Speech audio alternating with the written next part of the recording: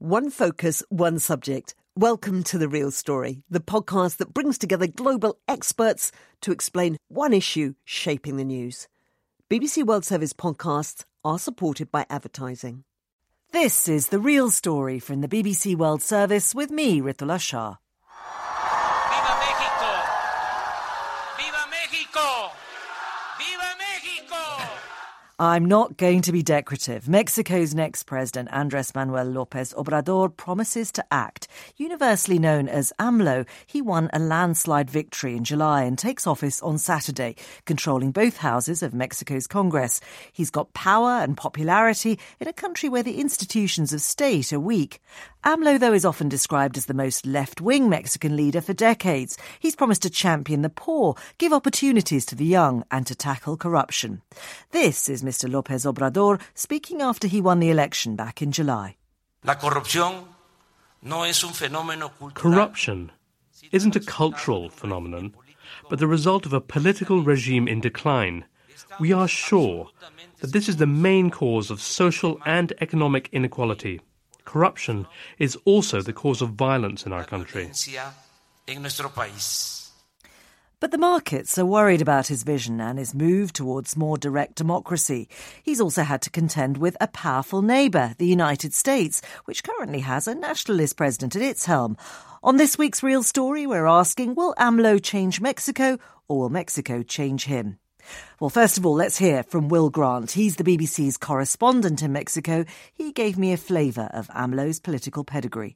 Well, in a sense, he's the very first social movement leader to take a position of such power in Mexico. And what I mean by that is that he came from a very poor background and made his name in politics by representing groups on indigenous rights particularly, and by standing apart from the wealthied and moneyed elites who've run the country for so many decades. I think that really lies at the heart of his popularity with all those people who turned out for him in such large numbers in the election. He is seen as different. He is seen as almost a messiah figure among his supporters.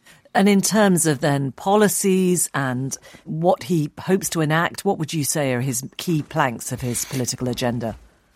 Well, he's constantly campaigned on an idea of anti-corruption, of tackling the endemic corruption in Mexico. And of course, that went down very, very well. People here are exhausted with the corruption, whether or not it be from paying off a traffic cop on the street, right through to the president, the outgoing president, Enrique Peña Nieto, and his family being embroiled in a scandal over owning a very, very expensive house, and exactly where the money came from for paying for that house. So people are extremely tired of that, and his agenda on that front went down very, very well.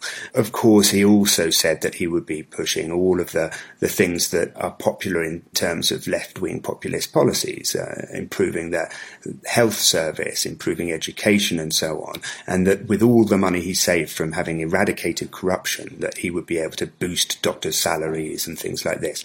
Of course, the questions remained all the way through, well, how? How do you eradicate corruption? This has been the problem in Mexico for decades. There is a little bit of disenchantment creeping in the sense that he's said, for example, that he will pardon all previous presidents, all corrupt politicians up until this point, and sort of things start now. Well, that doesn't chime with what he was saying until this point, is what a lot of people think. And one last thought, the relationship with the big neighbour, the United States, and the question of migrants. Yeah, I mean, that's going to be fascinating to watch, isn't it? I mean, as things stand at the moment, the relationship with the Trump administration actually looks quite friendly. President Trump seems to get on with him, at least in terms of the links they have. But one would think they would fall out in due course, just because there's so many things on which they would butt heads, whether or not it's cross-border security, whether or not it's the migrants, particularly in this very politicized issue of the caravan of Central American migrants currently sitting in Tijuana and what to do with them. There's a whole series of issues that you think that the two sides just won't see eye to eye on. Will Grant. Now, let's meet this week's panel. From Mexico City, we're joined by Valeria Moy. She's an economist and the director of the think tank Mexico Como Vamos. And Genaro Lozano, he's a professor of international relations at the Ibero-American University in Mexico City. Mark Fierstein is in Washington, D.C. He served in the Obama White House as Special Assistant to the President and Senior Director for Western Hemisphere Affairs. He's currently a Senior Advisor with the Albright Stonebridge Group's Latin America practice. And here with me in London is Joe Tuckman, a former Guardian and Vice News correspondent in Mexico. Welcome to you all. I want to begin by talking about the challenges that AMLO will face in Mexico. But first of all, just to get a sense of your expectations and concerns, I want to ask each of you how you think this presidency will break with the country's recent past. Joe Tuckman. Something that's really important to remember about AMLO is that he really does see himself as spearheading a fundamental change in Mexico. I mean, he really does believe it, and he believes in himself as a leader of historic proportions. He talks about the fourth transformation, heading the fourth transformation, which of the country after independence, liberal reforms, the revolution, and then it's him. So I think he does go in with very big ambitions and also an ironclad political ego. He's absolutely sure of himself in all ways. And I think that's fundamental to understanding where he's starting from. Genaro? Well, I also like to say that, of course, this is the third time that AMLO was looking for the presidency. He's been looking for it and fighting for it for over 18 years. And what we'll see this Saturday, it's a celebration. It's going to be a big party for many of the people who voted for him. He got to Los Pinos, to Palacio Nacional, to the presidency of Mexico, with over 30% of difference with his closest rival. So this is, in a sense, a historic moment. It's probably as important as the transition to democracy that Mexico had in 2000, when the PRI got out of the presidency for the first time. This is the second time that the PRI gets out of power. And I think that there is a sense of course, a lot of expectations, a lot of hope among most of the electors in Mexico, among most of the people. But also there is a lot of, as you were mentioning, fear. The markets are, of course, nervous. The markets are nervous because of some of the decisions that Lopez Obrador has taken during these 5 months of the transition. Mexico has a very long transition period. It's over 5 months, 5 months and a half. And decisions such as the cancellation of the next international airport in Mexico City, the decision talking about the commissions that banks, the bank commissions that they charge to consumers in Mexico, to get rid of them or to lower them, has also proved to be a difficult. It's also something that makes bankers worry but in a way, I think that people are the sense that I feel, at least with the people that I talk to, with the people that I know, it's a sense of hope, a sense of excitement, and of course, Lopez Obrador will start disappointing the people who voted for him as long as he takes power. There are also some other things that are already happening that are clear and are provoking disappointment among some of his voters. Valeria, then, we've already heaped quite a lot of expectation there at this messianic figure, a big political victory. What else do you think might break with the country's recent past?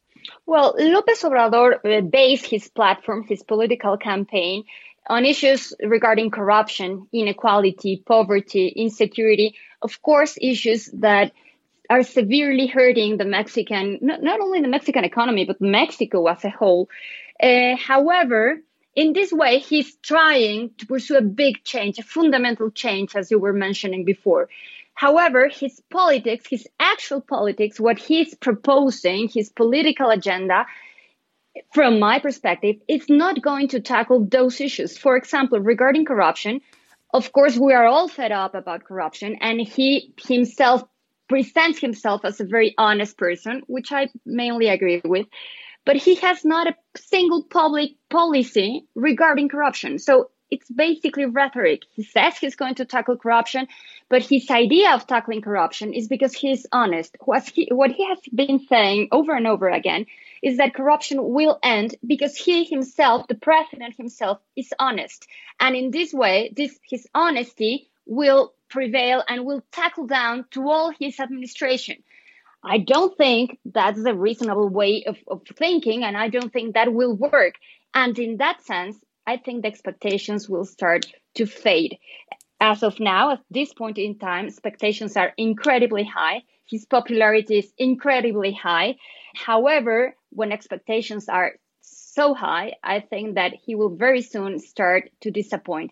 His policies that the legislators started in September, so he's going to take office this Saturday, but his legislators started in September. So what his party has been proposing has been very detrimental for the Mexican economy regarding the markets and regarding investment. I'm going to stop you there because we will come to all of that as the programme goes on. Mark Fierstein. No, I think you opened the program by asking the fundamental question, will Mexico change AMLO or will AMLO change Mexico? And I think Mexico is going to tame AMLO. It is an exceedingly complicated country to govern. He's going to have three issues in particular he'll have to focus on. First is the stagnant economy. Growth has been fairly slow in recent years. Wages are stagnant. Second is the issue of corruption, which is pervasive in Mexico. And third is the issue of crime. Homicide rates have reached record levels. Now, on the one hand, he's taking power with a very, very strong mandate. He won the majority of the vote, 53%, which is very high, obviously, in a multi-candidate election. His party will control Congress. But at the same time, I think there will be serious constraints on his ability to get things done. First is public opinion. The Mexican public is not particularly populist in orientation. There is strong support for a free market economy, strong support for a pragmatic relationship with the United States. I think as well, as was mentioned, markets will constrain AMLO and with regard to how far he can go on the economy. And Mexican institutions may not be as strong as they are, say, in the United States or in Britain, but they're fairly strong. And Mexican democracy has developed significantly in recent decades. There's a strong civil society, a strong press. So I think, the expectations are high, but like is the case with many leaders, I think he will likely disappoint people fairly early on. Well, there's an idea of the terrain which we're going to traverse during the course of this programme. Let's first of all, though, hear from inside AMLO's camp. Tatiana Clouthier is a congresswoman for the Morena party, which, of course, is part of the coalition that was led by AMLO, and he very much heads it. She was his presidential campaign manager. Who is the new president? He is a man with a very good humor, I can say. He's always thinking ahead. Maybe he's 3 or 5 steps ahead of what you're thinking already. Politically speaking, he's a man of a family. He likes to be close to the people. He likes a lot of nature, I can say. He likes to walk. He likes to go through nature and observe nature. He loves indigenous people. He likes history a lot. And he's pretty much devoted to serving the people. So this good human man who comes from the left of politics, what do you think the priorities will be for his presidency? He believes that we should be working in favor of the people that have less opportunities in life.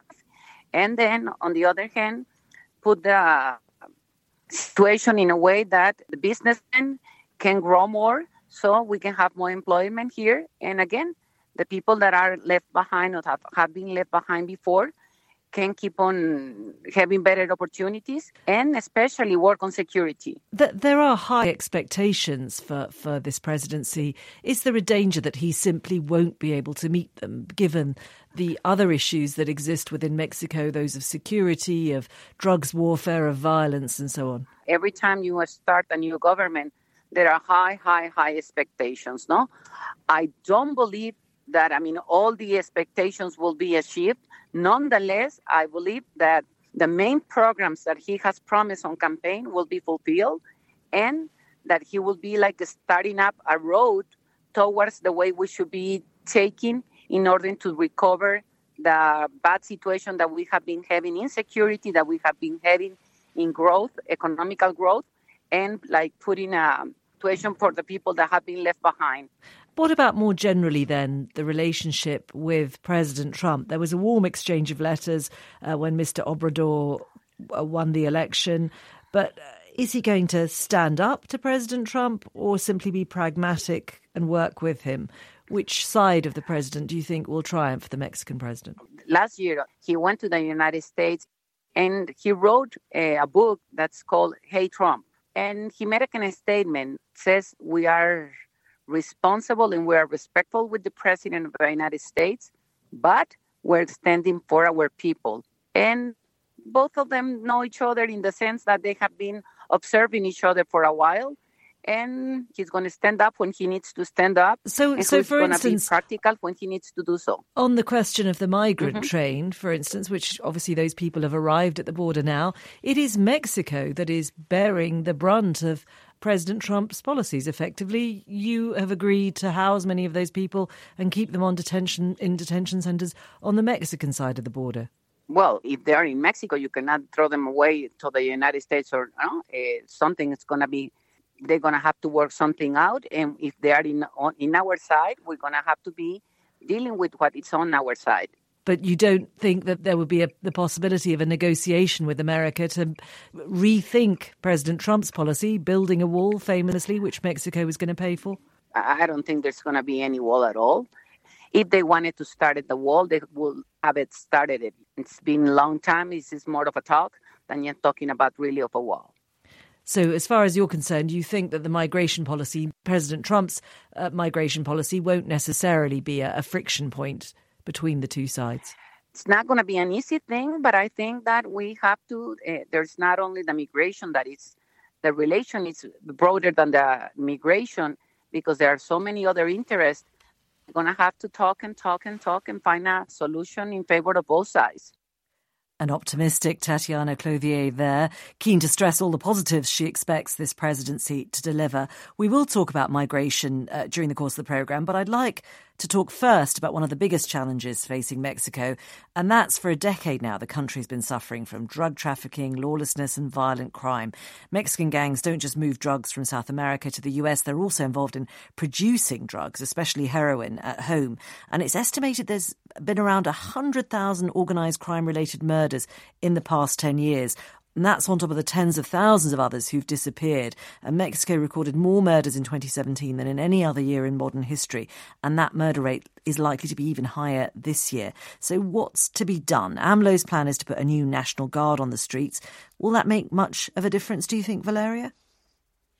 No, well, let's see how it works. It doesn't seem that it will work. Apparently, what he's trying to do is exactly what he said he wouldn't do. During his campaign, he said that he would take the army out of the streets because the army has been helping the police in security matters for the last maybe 12 years. And he said that the army should return to the quarters and not be still on the streets. And however, he realized reality confronted him and he realized that it's too soon to do that. And instead, he proposed this National Guard, which basically is a way to establish the army in the streets. I'm not an expert on security, but apparently what experts are saying is that this is not a good plan in order to try to improve things regarding security, regarding drug trafficking.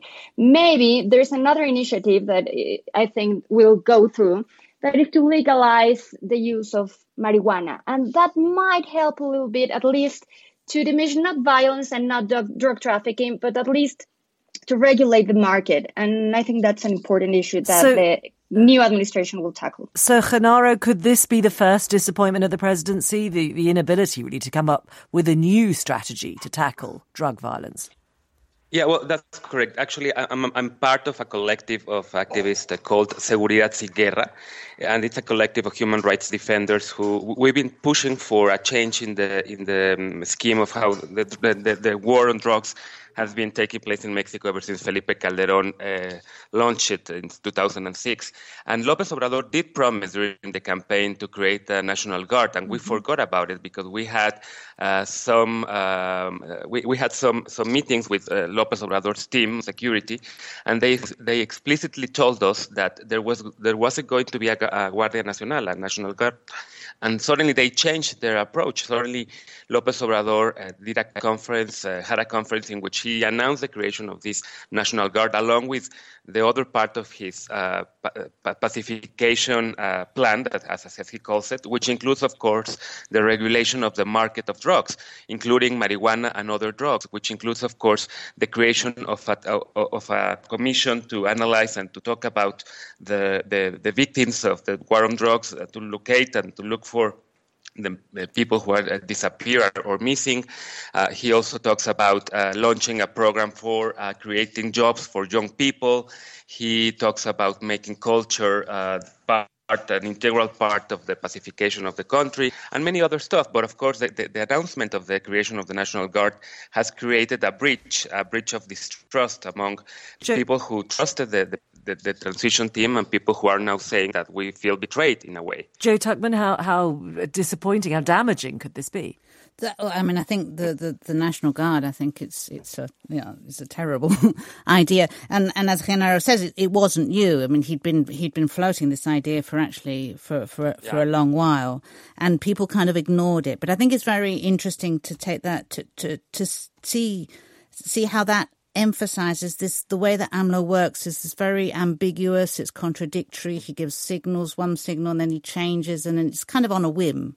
There's quite a lot of stuff that happens on a whim. So that's that issue of how he deals with that is kind of worrying. But the particular issue of the National Guard is not just continuing the militarization that was not only hasn't worked, but actually provoked the spiral of violence in the first place. It doesn't just continue that, it actually deepens it. And one commentator I've read suggests that AMLO inherits what amounts to criminal insurgencies around the country. Is that an exaggeration, or is that a fair description of the level of violence that parts of Mexico have experienced?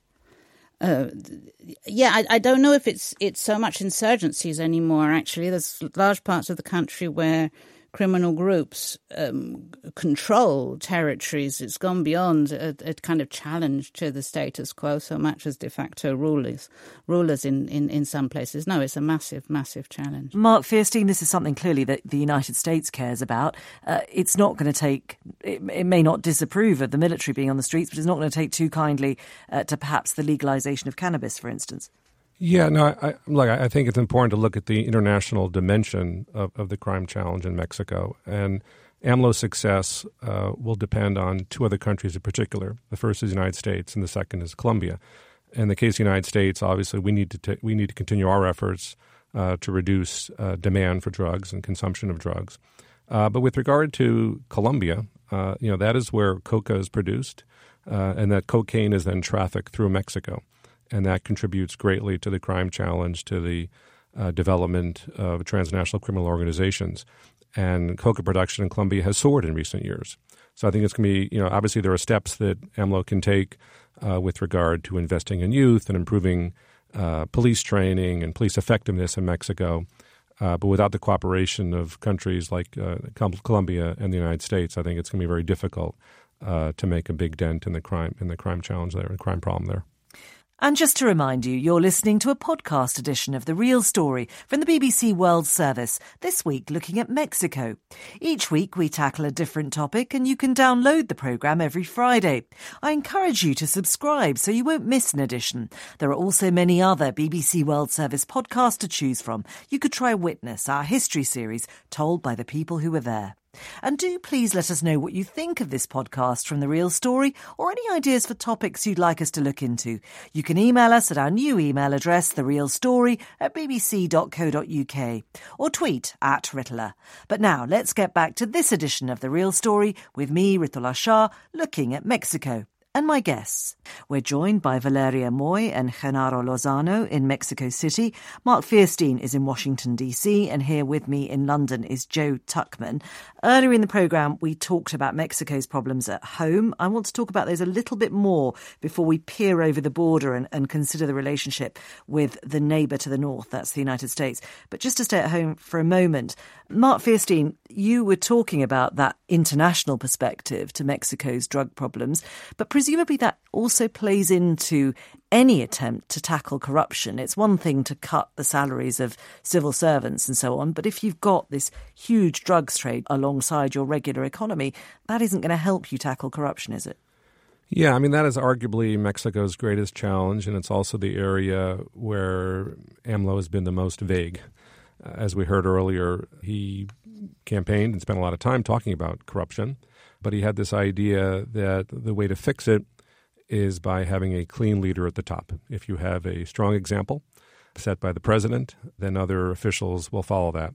I think that is a questionable approach. Obviously, to combat corruption, Mexico is going to have to apply its laws more effectively, strengthen its institutions that combat corruption, and just the example of an honest leader will not be sufficient.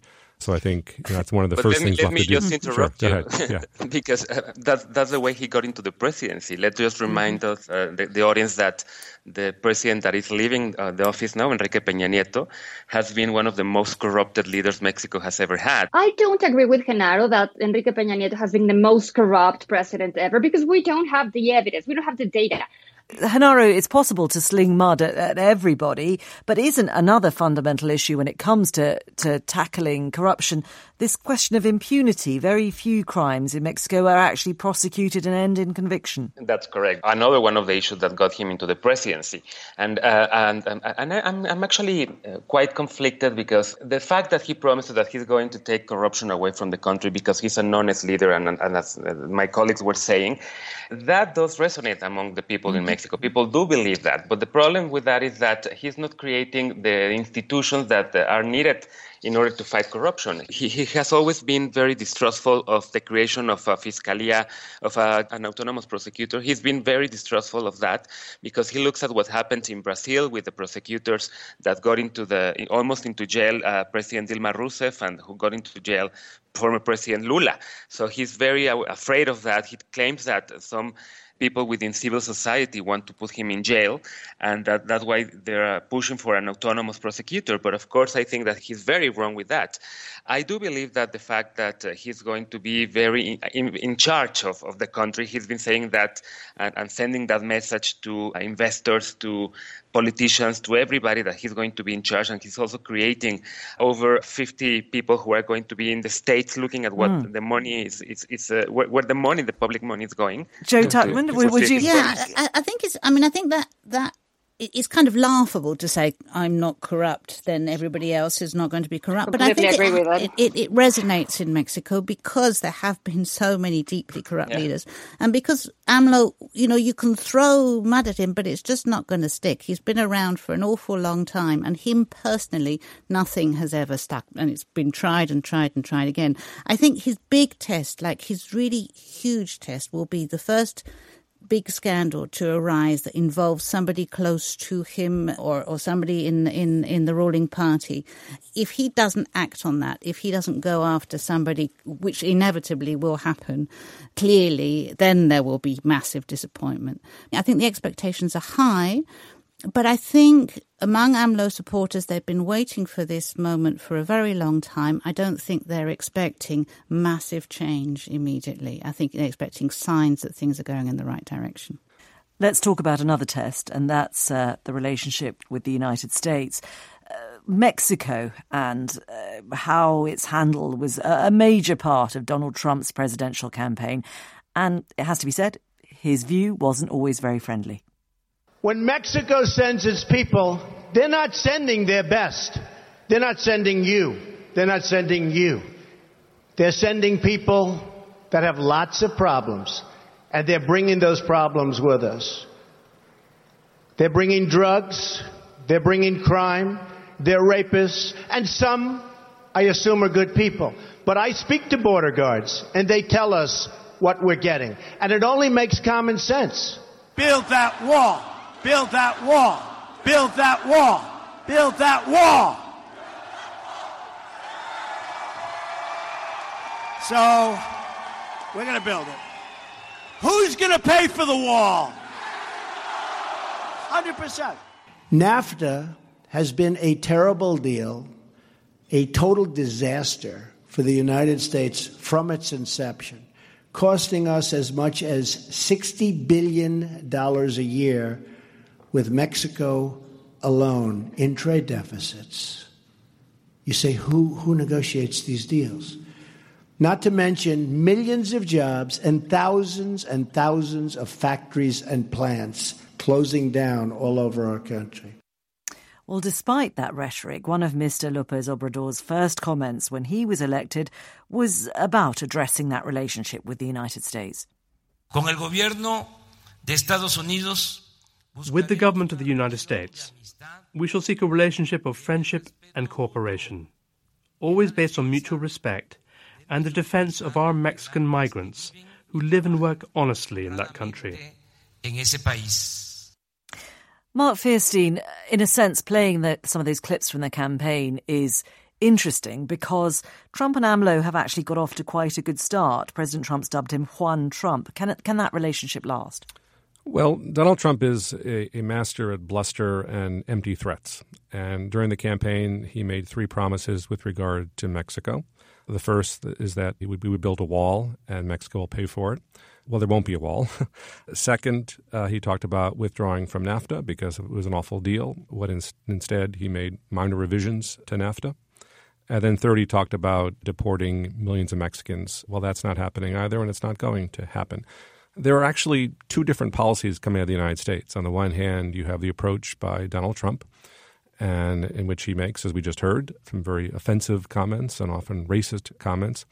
But then you have the day-to-day relationship, which is being managed by the State Department, by professionals in the White House, by career officers in the Department of Homeland Security, and they actually work very well with their counterparts. So the day-to-day relationship has been managed fairly effectively, and the administration officials have been able to mitigate the damage that Donald Trump would otherwise have imposed. On the other hand, though, on a personal level, actually, what they have in common is that they're both populist leaders who are challenging the established order. First, I would take issue with the idea that Donald Trump is a populist. I think the P word is thrown around a bit too much. Populists don't cut taxes for the wealthy and take health care from people, but that's another issue. No, but I think there are certain commonalities between the two, but I think that AMLO is someone who is genuinely concerned about the well-being of the Mexican people. I don't think the same is true with regard to Donald Trump. Now, that said, I think that AMLO is pragmatic, and I think he understands the importance of the United States to Mexico, that there's only so far you can go in challenging the United States. The rhetoric is one thing, but I think he recognizes that what he wants to do with the economy and depends on a healthy trade relationship with the United States. I think he recognizes that assistance to the United States to combat crime is going to be necessary. And obviously we're seeing now with the migration challenge that there's has to be some sort of agreement between the U.S. and Mexico. So I think AMLO is going to approach this in a fairly pragmatic way, even though dealing with Donald Trump and the fact that Donald Trump is so reviled in Mexico is not an easy thing to do. Genaro, how do you think that migration issue will play out? Well, Andrés Manuel Lopez Obrador wrote a book on the Mexico and the U.S. relationship before the campaign started. And I read the book. The book is called Hey Trump, Listen Trump. And it's a book in which he actually talks a lot about migration. He sees migration as the main issue between Mexico and the U.S. Of course, he also talks about trade and violence and trying to stop the arrival to Mexico of all the guns that are killing Mexicans here, because that's one of the main problems between the 2 countries. And he claims that migration is part of the relationship, that it's there and it's going to always to be there, that we have over 20 million people living in the U.S., and that he wants to have a responsible, friendly relationship with the U.S., even though Donald Trump was there. He hasn't met Trump. I am sure that they have talked over the phone after he won the presidency, but I wouldn't be trusting so much the fact that both of them kind of develop a good relationship. We've seen that Donald Trump has developed a good relationship with President Macron and with Prime Minister Trudeau, and the next day Donald Trump blows away the relationship with those 2 countries. And there's already a potential row brewing over this so-called migrant caravan, and what is the future of those people stuck on the Mexican border? They've been trying since Barack Obama's presidency to have Mexico sign a kind of a safe third country agreement by which Mexico would agree to have within the Mexican territory people who are looking for asylum or refugee in the U.S. Until the U.S. officials process those applications. And we're actually going in that direction. I mean, the fact that we have over 5,000 people of Honduras and other Central American countries already in Mexico trying to get into the U.S. has induced a very big, I don't like to call it crisis, but of course a big problem for the next presidency, for Lopez Obrador. And I think that Mexico will end up agreeing by signing kind of a safe third country agreement that would give Mexico money to have these refugees waiting for the approvals. And also the next foreign minister of Mexico has also traveled to Washington and has put up a plan to develop the Central American countries with other Central American presidents and also with the U.S. Marcelo Ebrard wants the U.S. to fund that program. And Mark Fierstein, is that likely? No. Under President Obama, assistance to Central America tripled. President Trump has tried to cut that, although Congress prevented him from doing that. But no, I don't think we're going to see any sort of a Marshall Plan-like program for Central America. That said, AMLO, like his predecessor Peña Nieto, has talked about increasing Mexican assistance to Central America, and that would be welcome. And that's something that can be coordinated by the Inter-American Development Bank. And I think there is an understanding in Mexico, and I think the United States as well, although Donald Trump might not understand it, but others do. The only way to stem the tide of migrants is by investing in Guatemala, El Salvador, and Honduras, and improving those countries' governance and giving them the capacity to reduce crime and to reduce poverty. And Valeria Moy, if Mexico is turned into some kind of holding centre, to put it rather crudely, for the migrants that have arrived under a US plan, how's that likely to go down with Mexican public opinion? Well, right now, public opinion is changing, which is very interesting to see because we in Mexico complain the way the United States treats our migrants, treats our people. And suddenly we are seeing a reflection, a very sad reflection of ourselves in the way we are treating migrants all through their journey, starting from when they got into the southern part of the country to Chiapas. There was some help by some citizens, but the government wasn't ready at all. And now that they was basically stuck in the northern cities in Tijuana and Mexicali, what we're seeing is, as Genaro said, not a crisis, but a huge problem in the way the cities are able to handle the situation. Lopez Obrador will have a big challenge in this regard because the current administration, the current that has 2 days left, is basically going to do nothing as of now. So Lopez Obrador will have to do something about it and might be the first confrontation with the President of the United States. Joe Tuckman, before we move on to talk about trade specifically, the improvement in relations between Mexico and the US has been hard-won over several decades.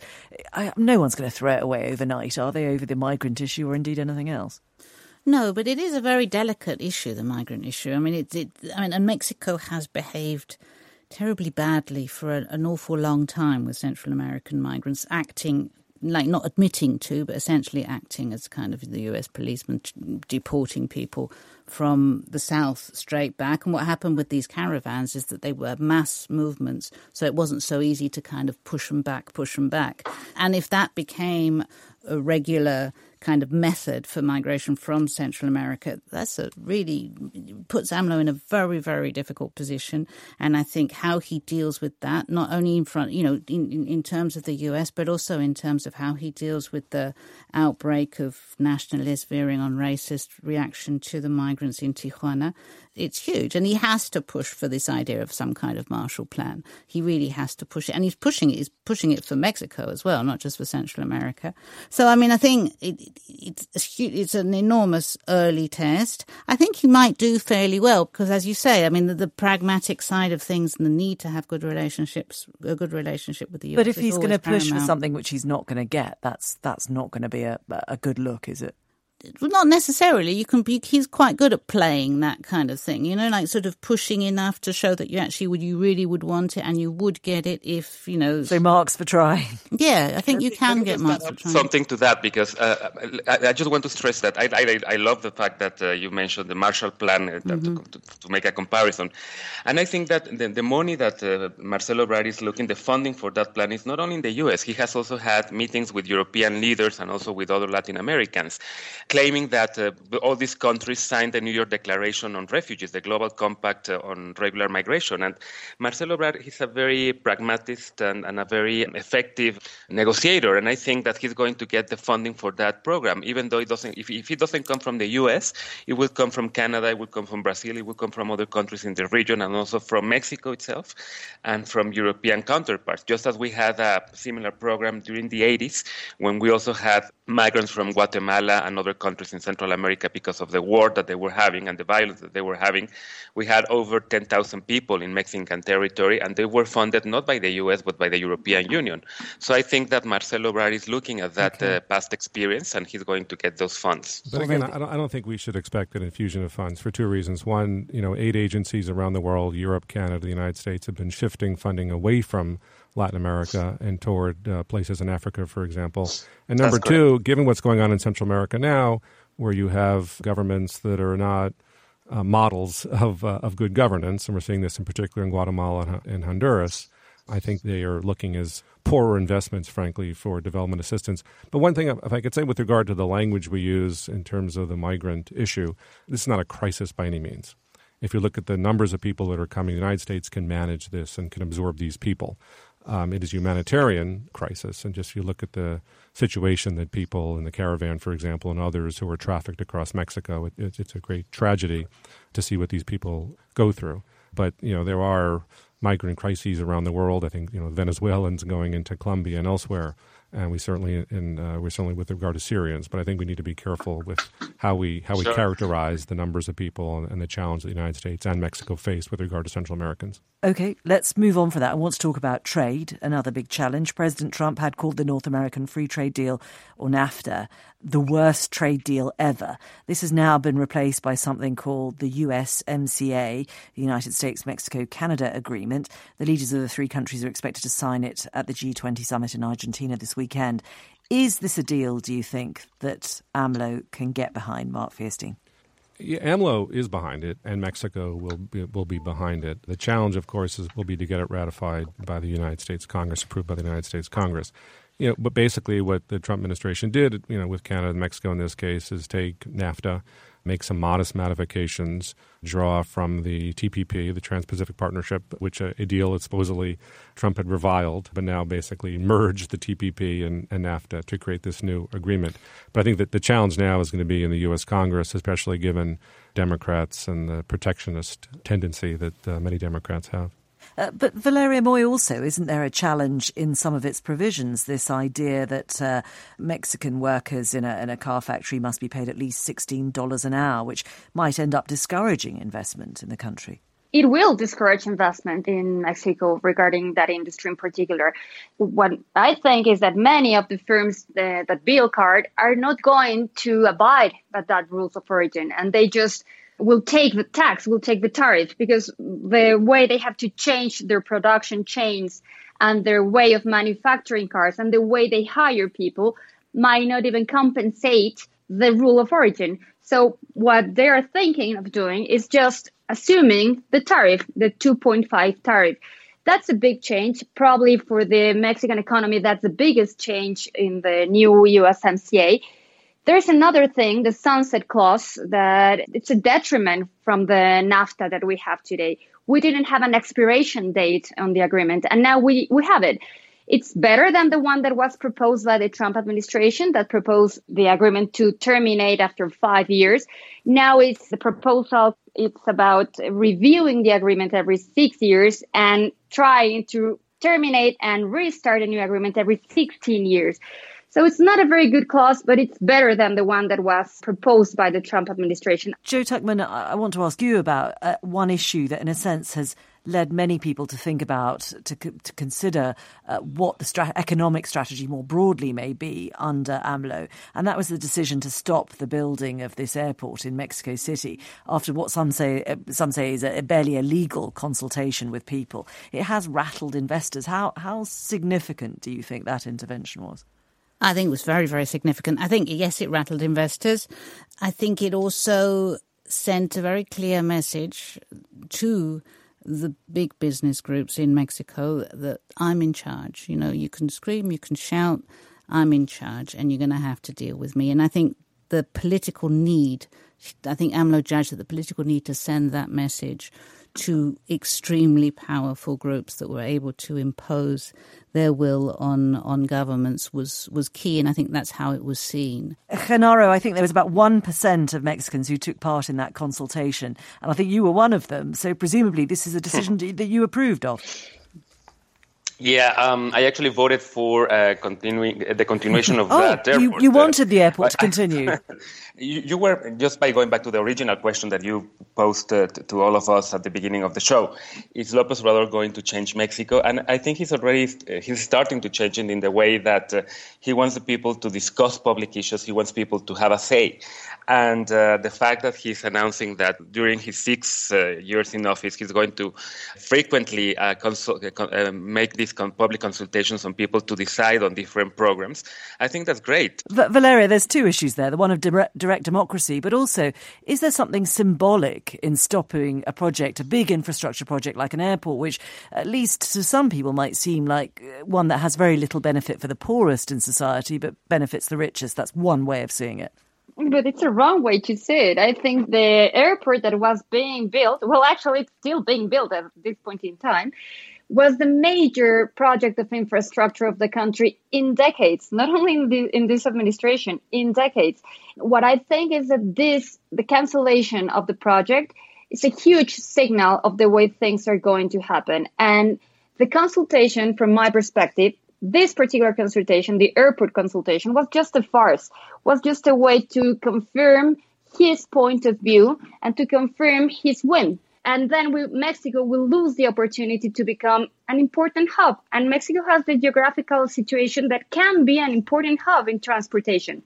It would benefit the poor, indeed, because we think of passengers that fly to the States or to Europe, but we forget about the cargo. And this was going to be the major airport in many countries. It was going to be the 4th largest airport.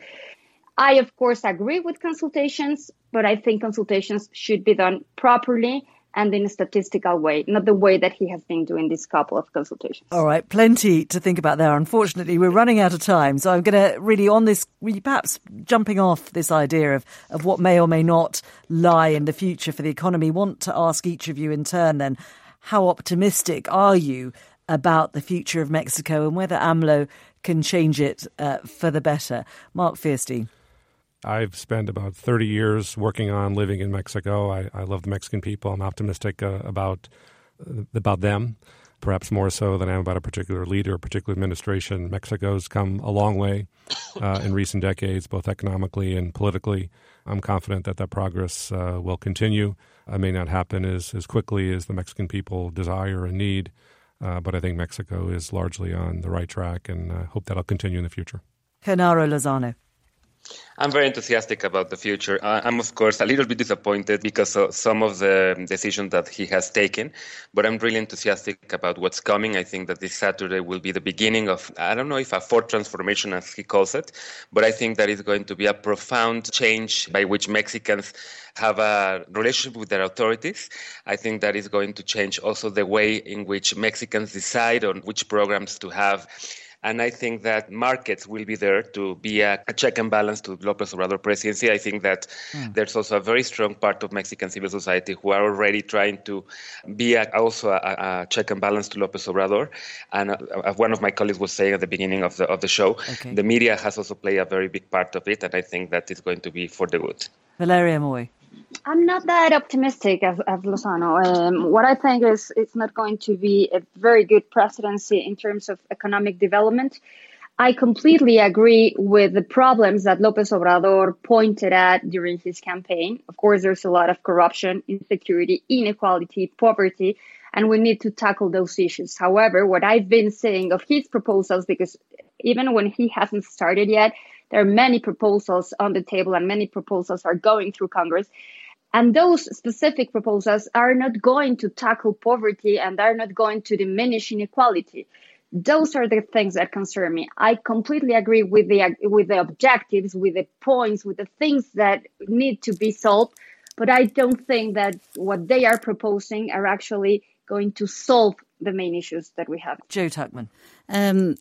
I really don't know if I'm optimistic or pessimistic. I think it could go well, and I think it could go disastrously wrong. I think the expectations will, of course, not be met. But I think you need to divide it between the expectation that he will fulfill all his promises or the expectation that he will shake things up. And I think so far it does appear that the expectation he will shake things up is being fulfilled. And I think that has to be part of things going positively. It won't necessarily end up that way, but that shake-up has to happen. Plenty to think about, plenty to look forward to. That's it for this week on The Real Story. Thank you very much to all our guests, Joe Tuckman, Valeria Moy, Genaro Lozano and Mark Fierstein. And we'd love to hear your thoughts. Email us, therealstory@bbc.co.uk. From me, Ritula Shah, and the team, that is The Real Story for this week. Thank you for listening.